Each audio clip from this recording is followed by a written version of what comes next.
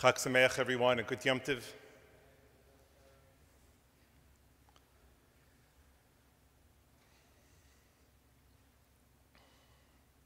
If your Seder night was anything like mine, and let's be honest, these past 2 years, all of our Seder tables have been far more alike than we like to think, then you probably made the same discovery that I made, which is that apparently it doesn't matter how many people are or aren't at our Seder table, because the same question gets thrown my way no matter what. And the question is, why do we tell the same story over and over again?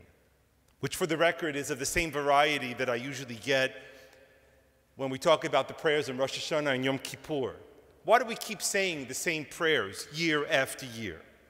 Why is it that we can't tell a different story? Surely there's no shortage of stories in Jewish history, and why is it that we can't say different prayers?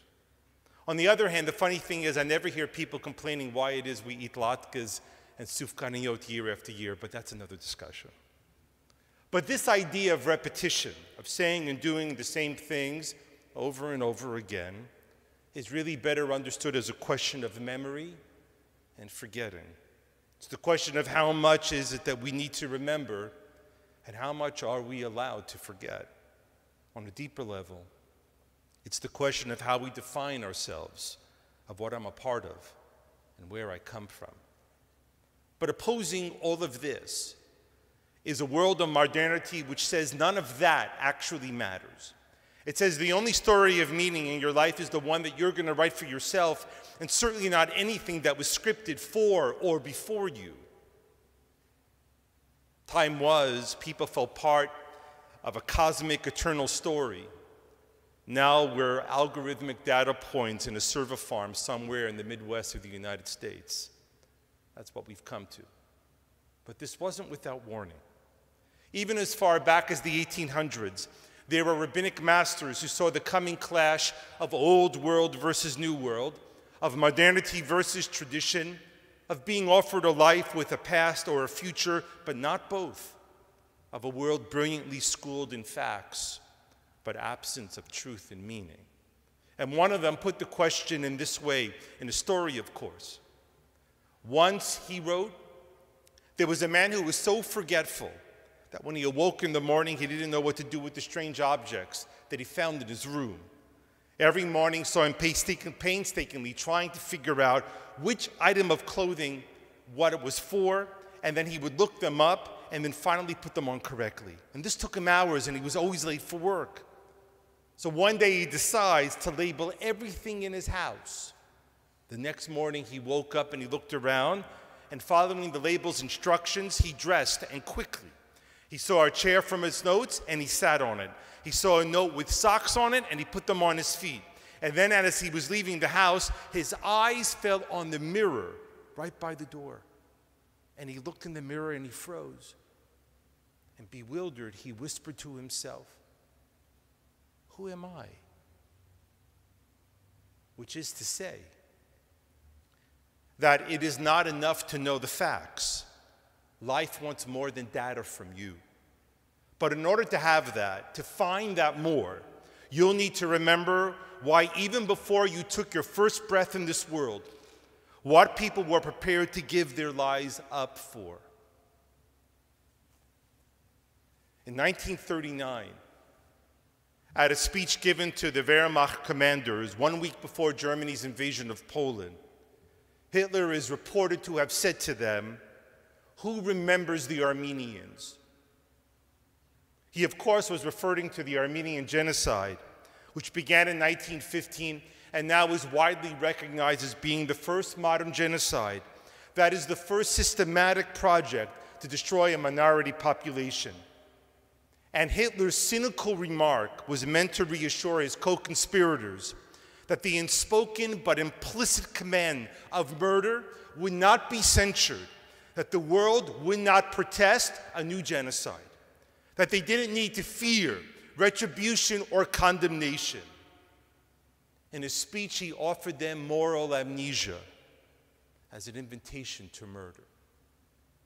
On the opposite side of the scale, We know Jewish victims, while hiding in bunkers from the Nazis, scratched their names into walls, wrote invisible messages in urine, buried manuscripts in tin cans under ghetto streets, that one day in the hope, perhaps, their names, their words, and their lives might be remembered, that there would be no amnesia. In Yad Vashem, there's a display with the words of Gela Vakstein, who in her last testament wrote, "I know I will not survive, so I ask, please, place my papers in a Jewish museum that will be built after the war is over." Not only was it unimaginable that the Jews could reach the end of their road, but it was unimaginable that those surviving Jews would not build a museum to remember. She knew forgetting begets a destruction of a second time.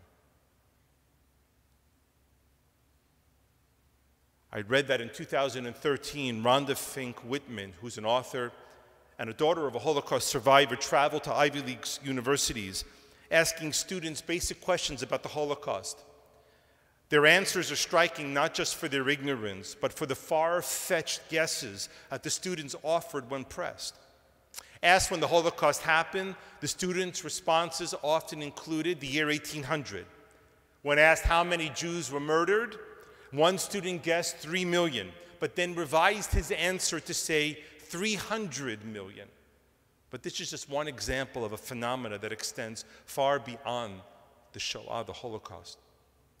The specifics of other moral ground zero events, the Cambodian genocide of the 1970s, the Yugoslavian ethnic cleansing of 1992, the 1994 genocide in Rwanda, and too many other massacres and genocides and conflicts have all been forgotten.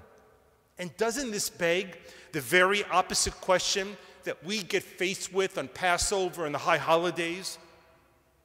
Why are we asked why we keep saying the same things over and over again? Instead of it being asked, how do we stop forgetting? Isn't it as the philosopher Gide once said, that the reason why we keep repeating old truths is because people keep forgetting them. You know, years ago, researchers discovered something that took place in movie theaters. They saw that people watching the movie mimicked the emotions of the faces of the actors. A sad scene brought sadness to the theater, laughter brought smiles. The thing is, the Greeks knew this. They knew that during live performances, how emotion from the stage was transferred to the seats. But what surprised the researchers was that even when it wasn't live, when it was a record of things that had taken place long before, that the effect was the same. And it seems to me that as we gather year after year around our tables, opening the storybook of a people leaving Egypt, that we are both watching it and experiencing it. We read it, but we also mimic it. We tell it, but also something of it comes to us. And that something is, of all the things that we tell ourselves about this story, perhaps the most vital and integral part is found in the very moment that people are about to leave. Because people aren't packing their bags, filling their pockets with traveler's checks and trail mix.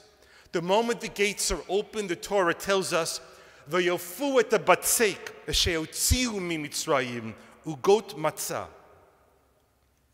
We are told that the Israelites baked unleavened bread, cakes of dough, that they had taken out of Egypt, for it was not leavened, since they did not delay. When the opportunity presents, they didn't bake the matzah in Egypt, but they did it later. They left, as we read in the Haggadah, b'chipazon. They left without pause, without stopping to catch their breath. And could it be that this is the real lasting message that we are to take from Pesach? Perhaps not the story of slavery or the story of freedom alone, but the idea not to waste time. not to tarry or wait. That when the door opens to something of meaning, we don't wait until everything is neat and tidy. But like love, you are asked to jump because our days are short, because life is fragile, because transcendency is rare and those moments rarely come our way. Maybe when the text tells us that this is a holy day of Cherutenu, of our freedom, it is telling us to remember the moment that we were freed and how we didn't waste a moment. As for me, this is exactly how I choose to see it. And how it is in remembering, we recall the lives of the people that we have loved. Because to forget is to create a second loss. And to remember as well that while we live, to neither squander time nor take it for granted. As the writer Paul Bowes once said, because isn't it that one of life's great deceptions? How we think that life is some never-ending story. Because we don't know when we will die, we get to think of life as some inexhaustible well. And yet everything in our lives happens a certain number of times, and a very small number really.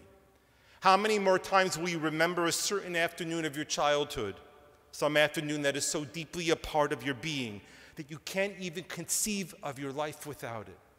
Perhaps 4 or 5 more times. Perhaps not even that many. How many more times will you see the full moon rise? Perhaps 20. Perhaps not even that. And yet, it all seems so limitless. But life is not an inexhaustible well. It is short. And the beautiful, endearing moments that come our way are even shorter. So we are commanded to not waste them, but embrace them, to hold them tight for as long as we can.